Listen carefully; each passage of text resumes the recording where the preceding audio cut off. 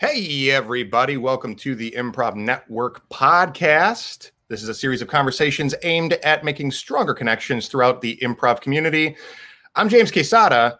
I'm your education director for the Improv Network. You can go to theimprovnetwork.org to check out all sorts of resources, interviews, and blogs. There's a dedicated improv FAQ tab on the website where you can check out full archive of these conversations, as well as mini lectures by yours truly about improv topics, more bite-sized looks at the frequently asked questions of improv.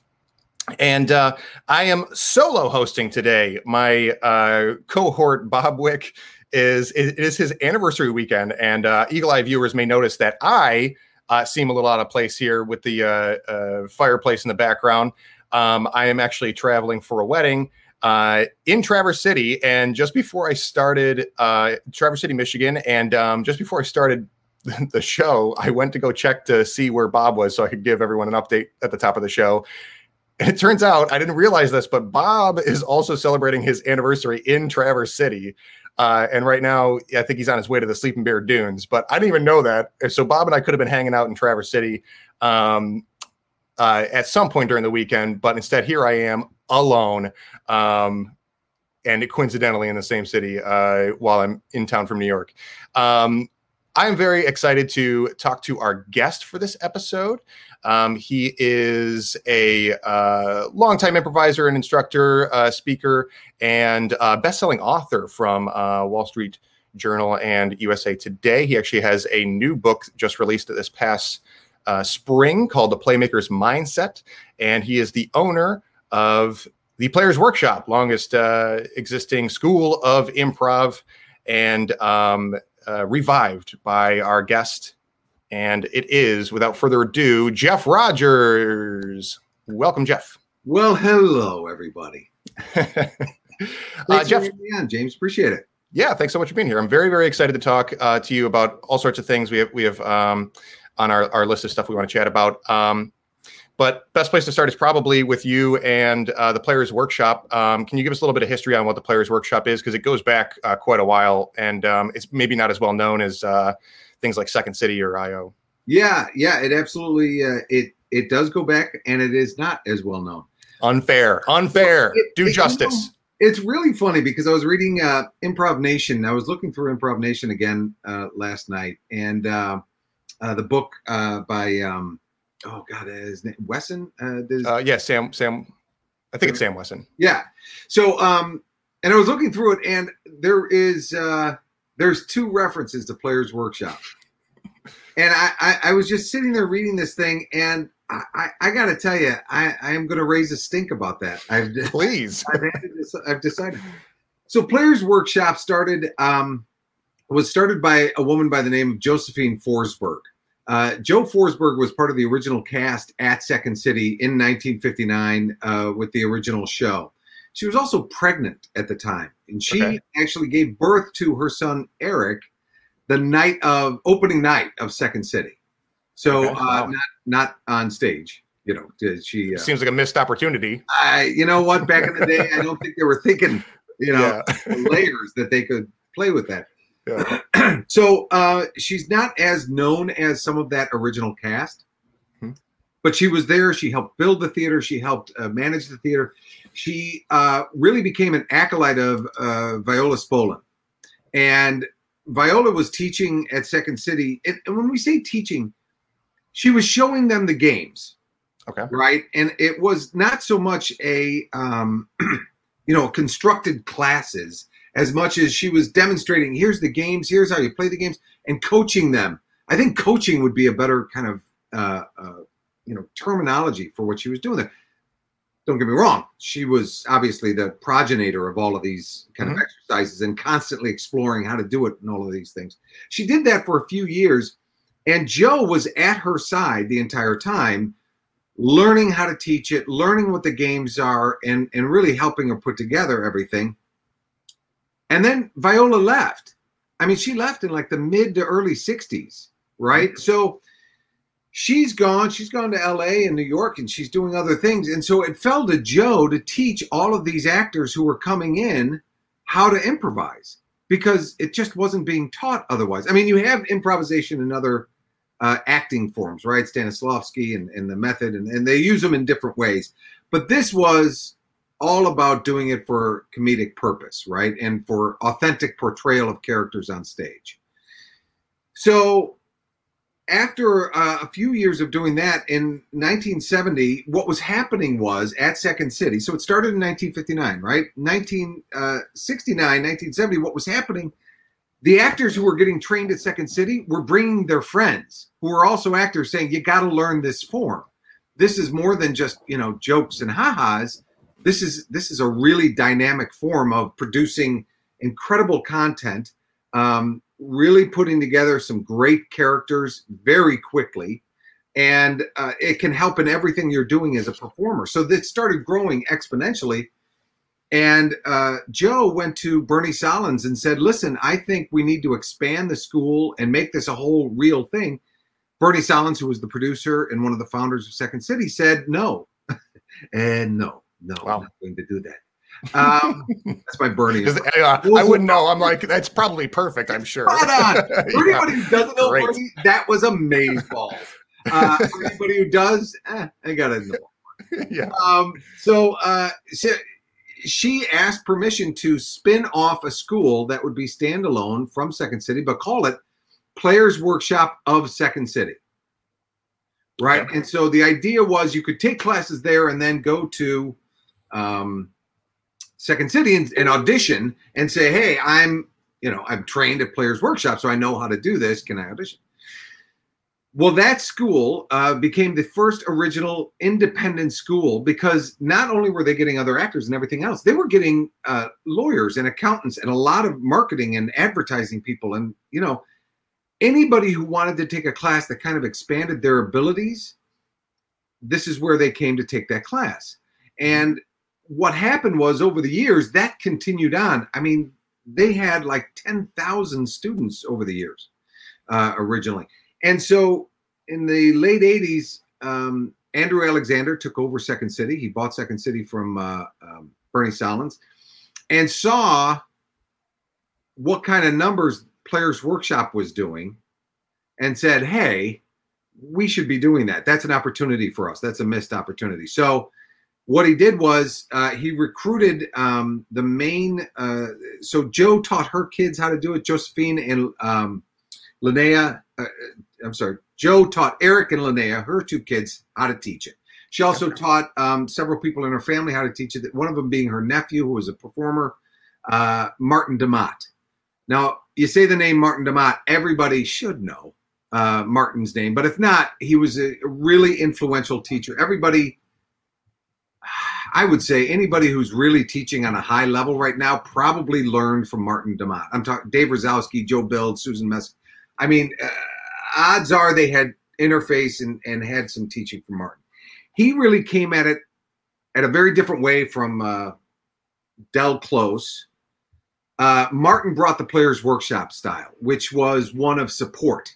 It wasn't antagonistic. It wasn't as cutting. It was absolutely more exploration in the art form. So that's what became the Second City style. And so they basically just lifted up the curriculum from Players Workshop and brought it over to Second City. Okay. Which is unfortunate, which caused a bit of a riff, and then eventually said, listen, you can't use Second City in your name anymore. You got to change your name. And it was it was a really unfortunate sort of handling of the entire situation. And then Second City, through the classes, grew and grew and grew. And to the point where Players Workshop, Josephine got a lot older and couldn't run it anymore. And so they kind of shuttered it. But for me, I came through both places. I came through Players Workshop. I worked at Second City. So when I came onto the scene and came back in say around 2008, the problem I had was I didn't have a place I felt like I could send somebody to learn the basics of improv. Second City's still around, the classes are still around, IO is still around, right? But what I felt was Players Workshop offered that ground level, you're not going to get your head handed to you style of classes that Marty taught, that Joe taught, that Viola taught. And that legacy was what I wanted to continue. And so that's why I started again. And not to keep this run-on sentence going, but... Please, this is making my job really easy. Comma, dash. Okay. The thing that kind of pisses me off, that I'm taking issue with, it doesn't piss me off. It's an art form. It is what it is. But the thing I'm taking issue with is the idea that one of the reasons that improvisation thrived, I think in the country, I haven't been able to get the stats to prove it, but Players Workshop was every group that came through Players Workshop, hundreds and hundreds of groups, tens of thousands of students, but every group that came through, after 5 terms, you put on, your 6th term was putting on a show. You put on your graduate show, and effectively you had a 1 to 1.5 hour improv / sketch show that you just produced. Well, where are you going to go with that? You've got this great product now, or at least, product that you enjoy and love. How about that might be a better way of saying it? I'll leave critique out of it. But you have this show now. Where are you going to go? What happened was so many people said, I want to continue doing the show. Let's rent a theater space. Let's start a theater. Let's do this, blah, blah, blah, blah, blah. What that became was this underpinning in Chicago of you could not turn your head without seeing another improv group or another improv theater that was starting up because of this.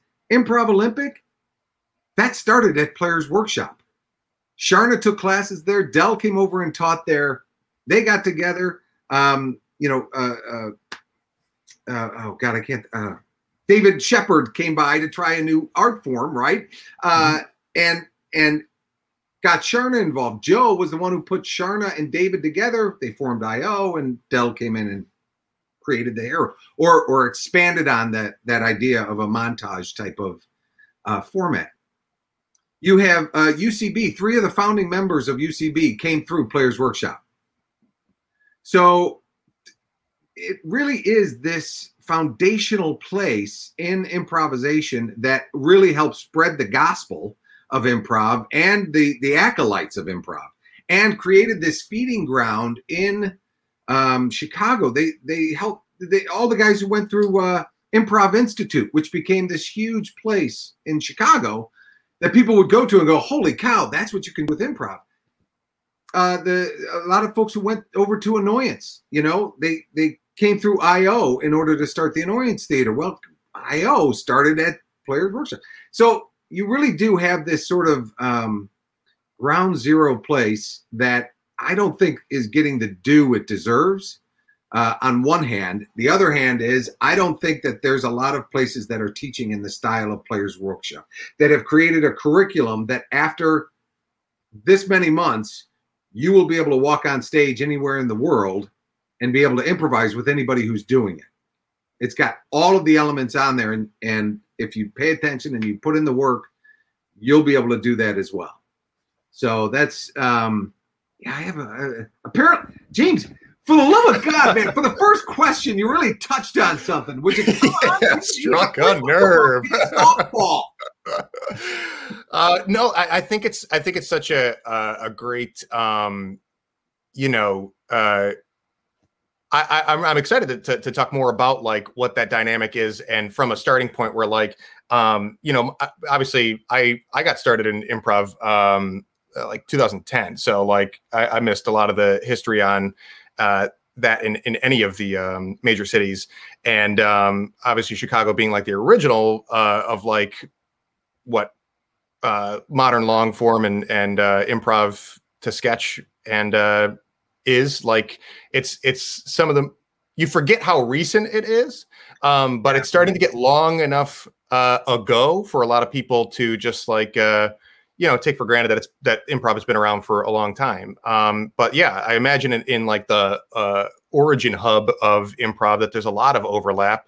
And it can be tough to kind of like draw lines and give credit in the neatest way, because I also know that, like, I mean, Dell and like Mick Napier were also both teaching it or directing shows at Second City at different points, right? So it's like, and I'm sure that there's like, even now, all sorts of, you know, you can see the same teachers on a roster at different theaters, and so it is kind of like, is it the teachers? Is it the school? Is it the theater? Is it the playing style? Is it the form? Is it the branding? You know, like what? Yes. Really, it's kind of tough to like draw the line of where to like give credit or how, I guess, when does it become kind of a bummer to like not pinpoint, you know, the source of certain things that everybody really loves or enjoys out of the art form. Well, and I think that's a great call. And I think that if you're doing it correctly, you're not noticing an individual, you're noticing the ensemble, right?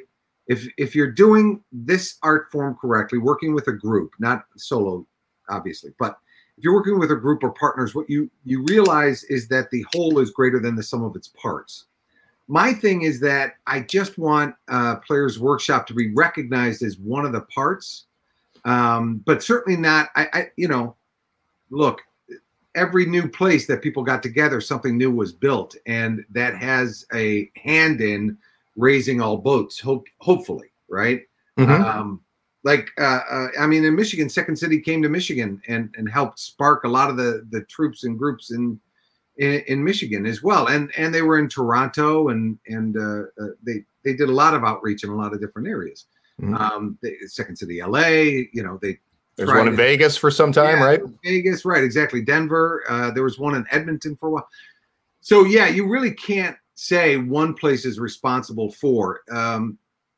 But what I'm sensitive about, and I really don't want to have happen, is to really lose what should be considered one of the founding mothers of this form, and women, frankly, have been responsible for the progression, the institutionalization of this form as well. And I don't think that gets enough recognition either. We talk about Dell. We don't talk about the fact that Sharna kept Dell in line and kept the theater open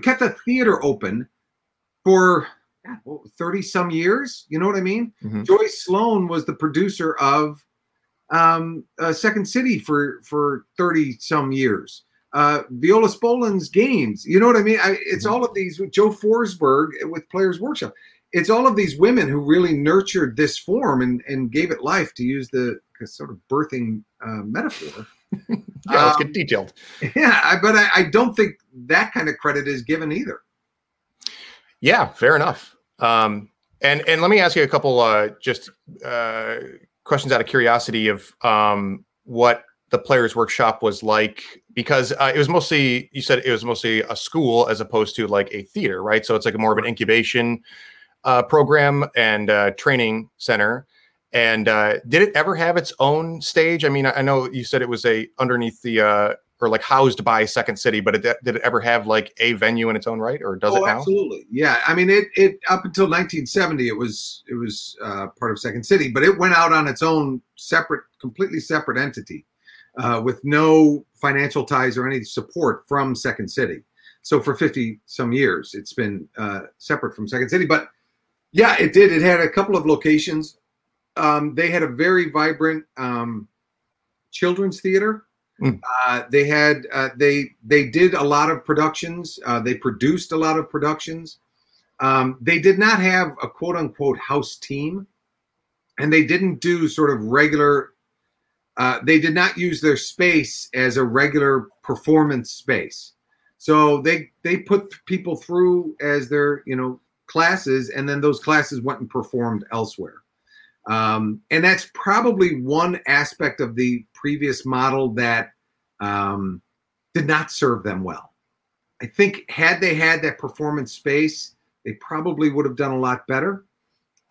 You had people going through there like Bill Murray, Harold Ramis, George Wendt, Tim Kazurinsky, Bonnie Hunt, Amy Sedaris, Matt Walsh, Dave Pasquesi. I mean, so you had a lot of nice names go through there who would have been cool to see in their very early sort of stages on that stage, right? But yeah, they didn't necessarily have a performance space included with the theater. Now, the other thing that did was allowed them to keep creating players without necessarily competing with other theaters. Yeah, well, I was going to say it sounds like much more like a conservatory or a theater company than like a theater venue. You know, like that where the job of a conservatory or a theater company is to like produce and workshop, and then find a place to put it up. But so I imagine like there's a lot of schools and theater companies that might not get as much credit as they deserve because it's kind of hard to compete with the banner of a theater whose main business is the brick and mortar of the marquee. Right. Yeah, you don't get to see the the back of house, how the sausage is being made. Yeah. Oh, God, it just made me. and then for like what would be the major differences between like a Second City review is going to be sketch and scripted, and maybe they'll throw in a standalone improvised scene. It's been a long time since I've seen a Second City show, so I don't know what exactly the format norms are now, but the Players Workshop leads to a show or a showcase, right? And what does a Players Workshop show look like? What's the blend between like what is written, what is improvised? Yeah, it's probably about a 50-50 blend. There's some written stuff because we teach writing as well, sketch writing, scene writing, storytelling, beginning, middle, and end. How to do that within the context of a scene, the different kinds and styles of theater that can be applied in that way. So we want them to explore that because it's a different form of communication. It's a different form of telling your story. Mm-hmm. And so that's absolutely a part of the curriculum. So there is that aspect. We also want to explore short form, long form, everything from blackouts to, what we refer to as a collage, which is Second City called it a montage. IO called it a herald. Rose by any other name, but understanding how those forms are played, the different ways that you go about continuing the story of a character, continuing the story of a scene. So, if a show right now would probably look like about a 50-50 mix somewhere in there, and then hopefully a couple of games as well. Okay, and is it like is it sort of a standard? How much of like what a show ends up being is like, okay, well, what do the students want to do? Like, are they more interested in like experimenting with a new, short form format or like, how variable is it from I would say show to show? Yeah, I would say yes. And it really would depend on the class. We haven't as yet put on, because of COVID and everything else, we haven't had the chance to really explore the production of shows at the end of their classes for this go round. But what we'd love to have happen is have them come up with, or land on, here's what our show is going to be. Every class's show is going to be a different mix, right? If they came in and said, listen, we love everything, but we just want to do basically an extended collage. Mm-hmm. Then let's rehearse the heck out of doing that. Let's put on the greatest collage we've ever seen. If a class came in and after they were done with their time, they said, listen, we improvised these scenes and we think we've got a really great sketch show. Then let's put on a really great sketch show for your class, right? Because that's what they really expanded on, and that's where they want to play. That's where they kind of landed. Okay. And if a class comes through that says, we love it all, we had fun doing all of this stuff, great. Let's make that stew. Let's put those ingredients together and see what we come up with that. And we take a few weeks to really identify what that is, and then put on a show. Have them put on a show. Yeah, I think that's great. I think that you don't see a ton of it blending. It's usually like a kind of line between like this is sketch, and just the show is written front to back, or like we do long form here, or it's just a short form game show. Yeah. And those are great. And there's obvious reasons why, if you gravitate to one of those more than the other, or specialize in them, that the whole show would be that. But it's nice to know that there is ways of blending them, like you can just be like what if we just did a game in the middle, or maybe act 1 is written and act 2 is short form, act 3 is long form, and it's still all connected. I mean, think about how wonderful that is for the audience, that they're able to see all of these different forms in one place, one setting, one show.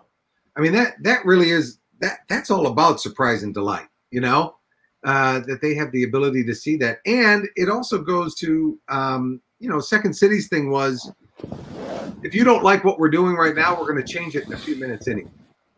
Right? There's going to be a group scene to open the show, or 3 blackouts. There's going to be there's going to be a 2-person opening scene. There's going to be a blackout. There's going to be a game. There's going to, so I mean, it really was that sort of idea of that to some extent, right? To some extent. And then they play with that form as well sometimes in terms of the callbacks and what they've been doing with that.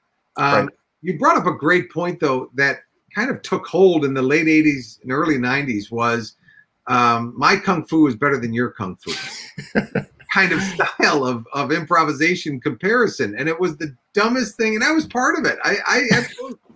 You're you guys don't afford character like you should. You don't afford, and it's the dumbest arguments in the history of improvisation. They really were. Yeah. Well, it's I just would be so curious to be a part of that phase where improv is this novelty, where we're still not really sure what it is, or if it's going to be its own product, or if it's a means for sketch, and there's no such thing as Harold or whatever, it's not on people's minds. We're all just kind of trying to do something similar where we're not using a script and we're figuring it out and seeing if how much fun we can have with it. And it's much more about the exploration. And then at some point, you start building an audience, or like you said, it's word of mouth for just bringing people in and be you got to learn this style. You got to work with Martin, or you got to, see what this thing is, and how it can help you as a performer or actor, or whatever your thing is.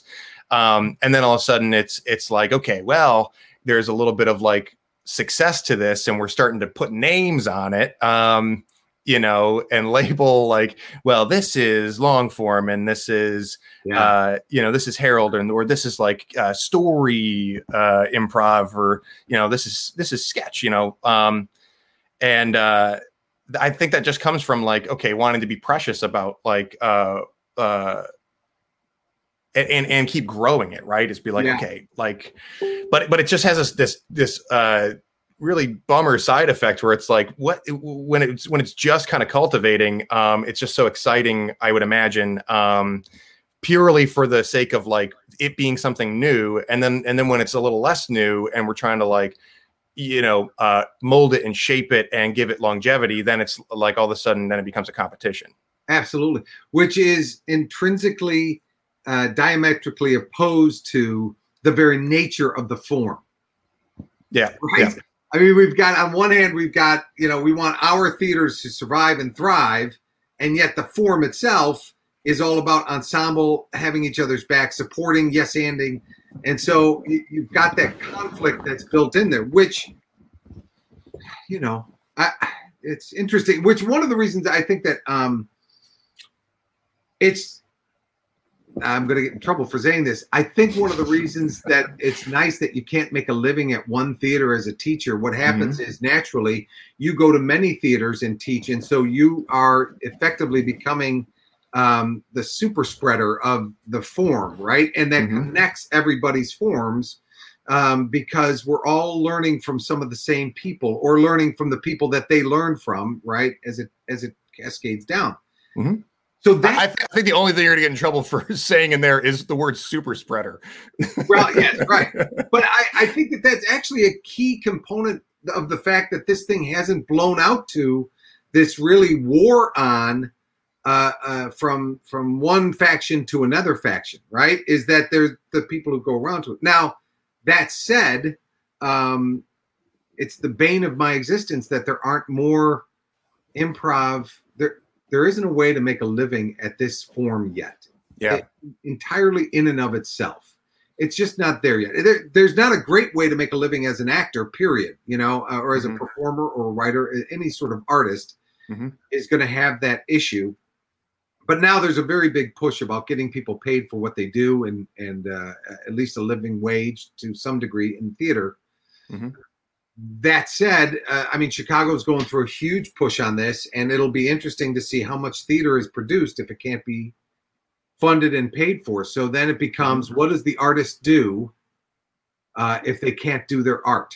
Yeah, because they're not getting paid for it. Yeah. Well, okay. So let's. I definitely want to segue into talking about the development of like the improv industry and those questions of like how to get paid and when that might happen and how. But I guess it's just on my mind that like I want to have like a sort of disclaimer that like the world of improv is not really like at war with itself. Part of the reason I'm saying this is that last week we had a conversation very similar to like different styles and like the kind of like guards up, or the negative aspects that can arise from improv communities, and they do exist, and it is important to talk about. But I guess I just want to say that like, yeah. Then let me jump back in here for a second. My description of that was much more about the late 80s, early 90s. What I see now is a much more evolved approach. I'm sure there's still, my yard, your yard type of thing. Yeah. But the people who are practicing now, the people who are coming up are so much more intelligent and involved about the sharing of the forms. I'm super excited about what's going on right now for the most part. Like you say, there's always going to be my camp versus your camp. But the way people talk about it now, the way they appreciate the different forms and incorporate the different forms into what they're doing to see what can be made out of it, I think is a incredibly evolved way of thinking about it and utilizing the form. And I think one of the things that the pandemic did was forced all of us to go online and the ability to see what everybody's doing elsewhere. I have been picking up a ton of stuff from Keith Johnstone and Impro, which I really was sheltered from living in Chicago. We didn't have a lot of it. And now I'm working with a ton of folks up in Canada and in on the West Coast. They're ensconced in it. And so I hear their stuff and I'm soaking that in. I'm just really loving all they're doing with it. Another area that really quickly that is become a great area of just this incredible exchange of ideas. And here, go try this, go make money with this, is applied improvisation, which we'll get to later. But that area where people are literally coming together saying, I need help forming a workshop around this. I've got the client already. So there's no sort of, hey, screw you, let me take that client from you. It's much more about, hey, try this. I did this at a workshop, try this. And it's that level of support. I got to tell you, Joe would be loving the kind of communication that's happening now. I mean, we were talking off camera for a little bit just about sort of your background and who you touch in terms of Pat McCartney and Ali Farnakian over at the Pit, and your relations to different theaters in New York, and that kind of thing is fantastic. I honestly, what's happening in the last decade gives me more hope for the art form than I probably had back in the 90s when it was very much, that sort of negative fighting. So Yeah, I just wanted to touch on it because I realized that like last week we were kind of like, I just didn't want to give people this impression that like, man, improv is imploding. Because it's still like I've been to festivals all over the country and I'm sure you have as well. And when I moved to New York, like I had great confidence that like going to an improv theater was the best place to like meet people and make friends, and it definitely is. Right. And I think that what's important, though, especially as everybody has gotten hit so hard by the pandemic, and theaters included in that, that the way to rebound is to really just embrace and highlight those things that you're talking about, being excited about now, and that are have always been true about the improv community, which is that it's a place to connect with people, and that we just need to find a way to reduce these side effects when we suddenly take for granted that these theaters and community are going to balloon forever. Right. And then we get hit with all these closures in the past year, and it's like, damn, this stuff can go away. And how do we strengthen it and make it viable and more resistant to crisis like this? So it's funny you're bringing up something. I don't know if this was intentional or not, but let's say it was, and you're just sure, just that freaking good. So I actually have been a part of an organization that we just launched, and the initiative is to do exactly that, is to try and strengthen everybody's ability to make it through these types of scenarios. It's called ProfitableImprov.com. And what it is it's we did the first round of surveys of theater, improv companies, groups, troupes, everything that we could get our hands on in terms of how are you making money? What are you doing to make money? What's your revenue look like? Are you paying people? What is the state of the improv union right now? Because you're right, those booms and busts, those balloons and contractions happen to every industry. Mm-hmm. What is scary is that because we're an art form, we could very, very easily go the way of jazz, right? And become a very fractional part of the overall music industry that in the 50s was enormous. I mean, it had such a huge hold. And then it took a turn and it shrank and shrank and shrank and shrank, right? And so, but you talk to a lot of the great rock and roll folks, and they say, yeah, blues and jazz informed my style, and it had, that sort of expansion to it. So it would be a crime and a pity if improv suffered that same thing, mm-hmm. right?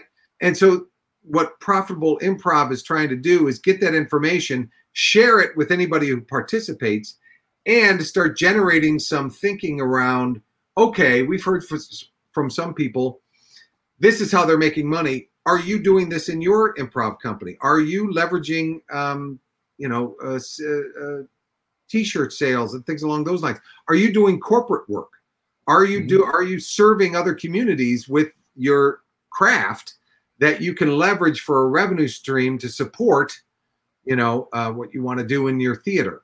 So there's a lot of ways to do it, and that especially at the beginning of the pandemic, I became very worried about that. I think that we're going to be okay, but I absolutely wanted to start us talking about, and it could wind up being an improv association, that an improv theater association that literally is everybody sort of sharing best practices, how to do it, and mm-hmm. and everybody gets gets to look at that, gets access to that, so that we can all keep growing.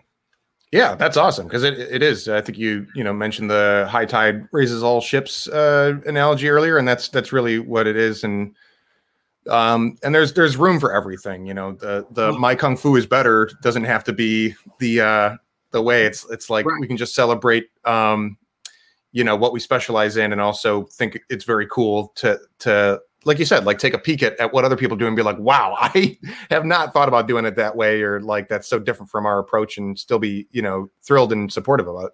Yeah. Yeah. If people go to ProfitableImprov.com, there's a couple of white papers there. One on how to use social media better for your group. Another one that is all about building up your corporate revenue streams. And you can have access to those if you take it's a survey. It takes about 5 to 10 minutes. But the idea being, there's so much space for all of us. There's so much space. It's unbelievable. It's there. We don't have to eat each other's lunch to try and survive. There's plenty of other places for us to do it and to grow and be. So, yeah, absolutely. And I dropped a link there to ProfitableImprov.com for people to check out. Oh, cool. I think that's a great resource and a great mission for people to be aware of. Yeah. So what are your thoughts on like, so let's talk about like applied improv. And I think, one thing I'll mention and want to get your insight on is like, I think it's really great for teachers to do applied improv and corporate workshops because, one, because of the paycheck, but also because like when you bring improv to people who are not necessarily like actors or entertainers, there's something that's like a little bit sort of in the vein of like Viola Spolin, where it was like originally just like, how do we get like just normal people to get back to playing and like break through to something that seems to be missing in like stuffy adult life. And so I think that's interesting. And I also wonder like what the route is to like how doing those types of pursuing that type of industry for improv can also uplift the entertainment for entertainment's sake side of things. You know what I mean? So James, I feel like you're just putting quarters in me to get me to talk. It's my job. You've got like 5 quarters and we got an hour. You're just going to keep on putting a quarter in. Yep. Because this is something that's honestly near and dear to my heart. I am all about spreading the gospel of improvisation. I am an evangelizer on if everyone learned improvisation growing up, this would be a better planet. And I honestly and truly believe that in my heart. If we all learned to have each other's back, if we all learned yes and, if we all learned to listen better, this would be a better world without doubt. Jacques Cousteau had a thing where he had a concept where if warring countries sent their children to each other to be raised for 1 year, that would eliminate war on the planet. Fargo actually had an episode where they did that. The warring factions of the mobs traded sons for a year. It didn't work out well in the thing. It's a good idea. Yeah. Maybe not. Maybe it won't solve the mafia, but yeah, I get what you're saying. Yeah. Otherwise, great idea. Yeah. So I came up through Second City and originally Players Workshop, and then I was at Second City, and I got to tour and do all the stuff over there. I was a director as well as a performer and a creative director, and I got to help build Second City Communications, which is their corporate arm. Now it's called Second City Works. I believe that there's a couple of important reasons to be doing corporate work, and if you're not doing corporate work, you should be. And by corporate, I simply mean any sort of improv workshops, things along those lines. It doesn't have to be for corporate. It can be for nonprofit organizations, whatever you want to do it for, whomever you want to do it for. Mm-hmm. But doing it outside of the theater, teaching this form to other groups for a lot of great reasons. I think that it does exactly what you say for them. It allows them to play, right? It gets individuals who don't have a relationship with that side of themselves anymore to reconnect with that idea. I think that there's an incredible power in play. It allows you to try things. It lowers your stress. It lowers the stakes so that you can try things, right? As we get older, I mean, I'm in my 50s, and I'll tell you, you do get stuck. Your groove becomes your grave. And in that sense, you stop exploring and trying new things. Improvisation allows people to recognize that they can try new things without necessarily having it cost them their job, their livelihood, their insurance, their health, their safety, right? Mm-hmm. And they can tap into that within themselves. They have that resource. So it's incumbent upon us to share that with those different organizations. Not only that, there's money to be had there. Mm-hmm. There's money for our expertise. And don't make any mistake. This is absolutely an expertise. You can see I've gotten up on the damn soapbox. I'm at the pulpit right now with the Viola Spolin's book in my hand, right? Pounding the Bible. But we absolutely have this incredible craft that we can use. I always look at it as two things. One is in two ways. There's our art and then there's our craft. All right. And okay. when we do workshops, we are using our craft to fund our art. And we're spreading the word of that. We're spreading the information about that, the awareness that this art form exists. Believe it or not, there are people in the corporate world who would love to be a part of this and take this class and learn more about it. And you're doing them the favor of allowing them to experience what that would look like in their everyday lives, right? I don't believe in the work-life balance. I think it's bullshit. I think that it's the same bullshit that the industrialization era foisted upon us, that we have to work this much. Work-life balance, be one way at work and another way at home. It's bullshit. You are one being. Be your authentic self. Improv teaches that us that all the time. And I'm sorry, my dog just walked up here, and Gypsy the Wonder Dog, and it's time for a petting. I have to. My arm is below screen, but I don't want to make it weird. I'm suspicious. Yes. Okay. But it's incumbent upon us to do that, to spread that gospel to all of those people who need it the most, and those who are stuck in a corporate job or in a situation that they have no sense of play, they are not able to play, and they have to live these two lives, need it. So you can look at it as a calling, but it should be charged for. One of the things in applied improvisation, which I became aware of literally in the past 2 years. I mean, I'm very late to the applied improvisation naming convention, but I've been doing applied improvisation since 1990. Okay. So it's been around. It just didn't have the sort of parameters that I think it's viewed with now. Kat Koppett did a great job of sort of coalescing that into this process, or at least a field that can be explored by other practitioners. But like I say, Second City was doing that back in the 80s and 90s. It's applied improvisation is literally this act of taking what we learn in improvisation and applying it in a broader space. I think that as teachers, we're excellent at doing that, and we can help them to use this in a different way. I will say that Players Workshop has always been open to everybody, not just people who wanted to learn improvisation to be up on stage. We say it's improvisation for life. We don't consider these soft skills. We consider them human skills, right? I mean, it's support, it's listening, it's all of those things. This is the only place, this is the only form where I feel like you get training on how to be a better human, and it's literal. It's you're practicing those skills on stage in front of others, but you're practicing listening better. You're practicing communicating better. You're practicing being in the moment. Other art forms, you can learn them and they can bring you to those places, but you don't actually practice that form, right? If you're painting, it can bring you to that place, but the art form itself is not about that.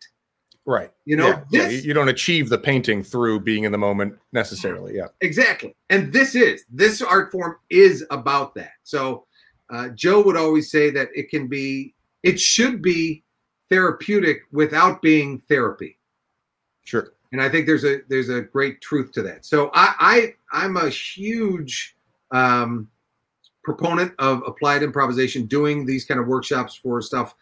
My book is on that, The Playmaker Mindset. Shameless plug. It is. I've made. Here's the other thing. It's not bragging. I've made a great living at it, and I say that not to say I'm doing better than anybody else. I say that to say the door is open. Come through the door. You know what I mean? Mm-hmm. It's here, and literally doing corporate stuff has enabled me to reopen Players Workshop. So it's there. Yeah. Yeah. Well, okay. So yeah, I definitely do want to touch on, let me ask just for because I selfishly am curious. I love timeline and just history and stuff. So what was the break between Players Workshop closing periodically or for a time and then reopening, and what was the process and mission behind getting it started? Yeah.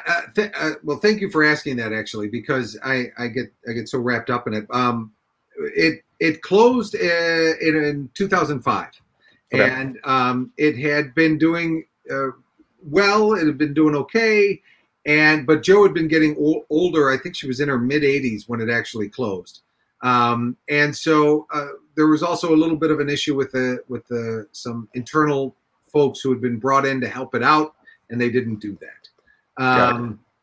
So, not uncommon either, right? Sure. So in about 2005, it closed. In 2007, I went back to her and I said, listen, I want to reopen it. And to which she was delighted. I got to talk to her in 2007. At the end of 2007 into 2008. In 2008, of course, with the market and everything taking a hit, it wasn't feasible. And then she passed in, I believe, 2010. Or 2011. And so at that point, we sort of shelved the idea. I was working with a guy who was also very interested in opening it as well. And anyway, so we kind of shelved it for a little while because it just became a little bit difficult. But at about 2015, I came back to it really feeling like I don't have any place I feel comfortable sending people to learn what I thought was the essence of improv, the basis of improvisation, as well as the art form of improvisation. I could send them to Second City, and I did. I sent people over there. I was there for a decade, but I really felt like Second City was all about getting people up on stage or pursuing some sort of creative path with it, which is totally fine. I'm for that. But for people who don't know necessarily that that's the path they want to take, I've been in those classes and I've been with those people, and they start feeling othered, right? It's like, oh, that they're not looking to be on stage here. I don't want to work with them. I'm not going to give them, I'm not going to give them that effort. Yeah. Which to me is the antithesis of the whole thing. I get it because you're also working towards your own personal goals and stuff. I get it. But I wanted to create that space. I wanted that space to exist where people could come in and not feel the pressure that they had to go perform somewhere, that was the end game for them. And so that really kind of picked up my resolve again. The market had recovered by 2015. I had personally recovered by 2015 and thought, okay, let's start going back with this. And it took a couple of years to sort of get it on its legs. And I will say that Eric Forsberg thought, look, it's done and finished. And it took a long time to sort of talk to him about why it's needed and what could be done with it again. Linnea was right on board. And in fact, she's part of our group. She's part of the company. So she is cool. Linnea Forsberg, who also taught it back with Jo and learned it from Jo. So that's excellent. That's just fantastic. I will say that so it took us a while to really move it forward. And so we opened back up in 2018. And then we're doing classes. And then, of course, the pandemic hit. And we, weren't sure if we were strong enough to go virtual. It turns out we were, which was great. Cool. We really kind of like, right? Which I think everybody's responsible. Yeah, we know exactly that expression. Ooh. Yeah. I love the different, totally, exactly the same, but the different pronunciation of it. Yeah. That's but we did. We found our footing virtual, and now we're really enjoying that. And now we're, back to the place of looking for the right space again to start doing live classes. I'd love to. It's aggressive, but I'd love to start doing classes again by the end of August, beginning of September. And I only say it's aggressive because the space selection has gone down considerably here in Chicago, just because a lot of folks got out of the game. So, but that's where we're looking to go with it next. Okay, awesome. So for right now, people who are interested in the program and the Players Workshop can find you online and currently running online classes, right? Yeah. PlayersWorkshopOnline.com. Great. And we'll sign up for the newsletter, and we're going to continue the virtual classes as well. That's something that we're going to continue doing while we're also doing live classes. Got it. Awesome. And then before we leave you, tell us about the Playmaker's Mindset, your new book, which came out in the spring. Who is it for? What is it about? Yeah, it really is. It was written for and meant for folks who are not necessarily practicing improvisation. I combined the thoughts of the process of design thinking, which is my big thing is these two. I'm a two-hand guy. Got to be able to break it down to two hands. Two hands. Can't. Not two hands, no one gets it. Yeah. Or if a third hand comes up, just look away. Oh. That ain't right. So I wrote it really for folks who wanted to get back to their creative selves and unleash their creative possibility and potential. Okay. And so I combined design thinking, which is the language of innovation. And I couched it in that because that's a brilliant process for coming up with a bunch of ideas, but it was designed by engineers and it can be a little difficult to get into. So I combined it with improvisation exercises so that it overlaid really nicely. It's like, okay, here's how you open your mind. Here's how you use your open mind. Oh, here are some actionable outcomes that you can now leverage with your new open and creative mind. We talked about this idea of tapping into play. I use that as an acronym, which means you have to align your passion. You have to listen to understand, adapt to the reality around you using creativity, and then yes, and what comes out of that. And that to me is the essence of play that can really come up with, again, these outcomes that can move things forward. Awesome. Okay, great. Well, we will make sure to link to the book and to playersworkshoponline.com. And there's also the link to profitableimprov.com already in the comments. Jeff, thanks. Yes. We'll send you a zip file you can download with a spreadsheet. It's been really, really great talking to you, Jeff. I love talking history, and we really had a conversation about the history and future of improv, which is very exciting. So thanks for joining. Yeah. Cool. Thanks for having me on, James. This was great. Everybody, we will catch you next time. Please make sure to check out the improvnetwork.org for all those great resources, including there's festival postings. People, we are all fingers crossed and salivating at the idea of getting back to live festivals. So check out festival listings on the website as well. And we'll catch you next time on the Improv Network podcast. Bye.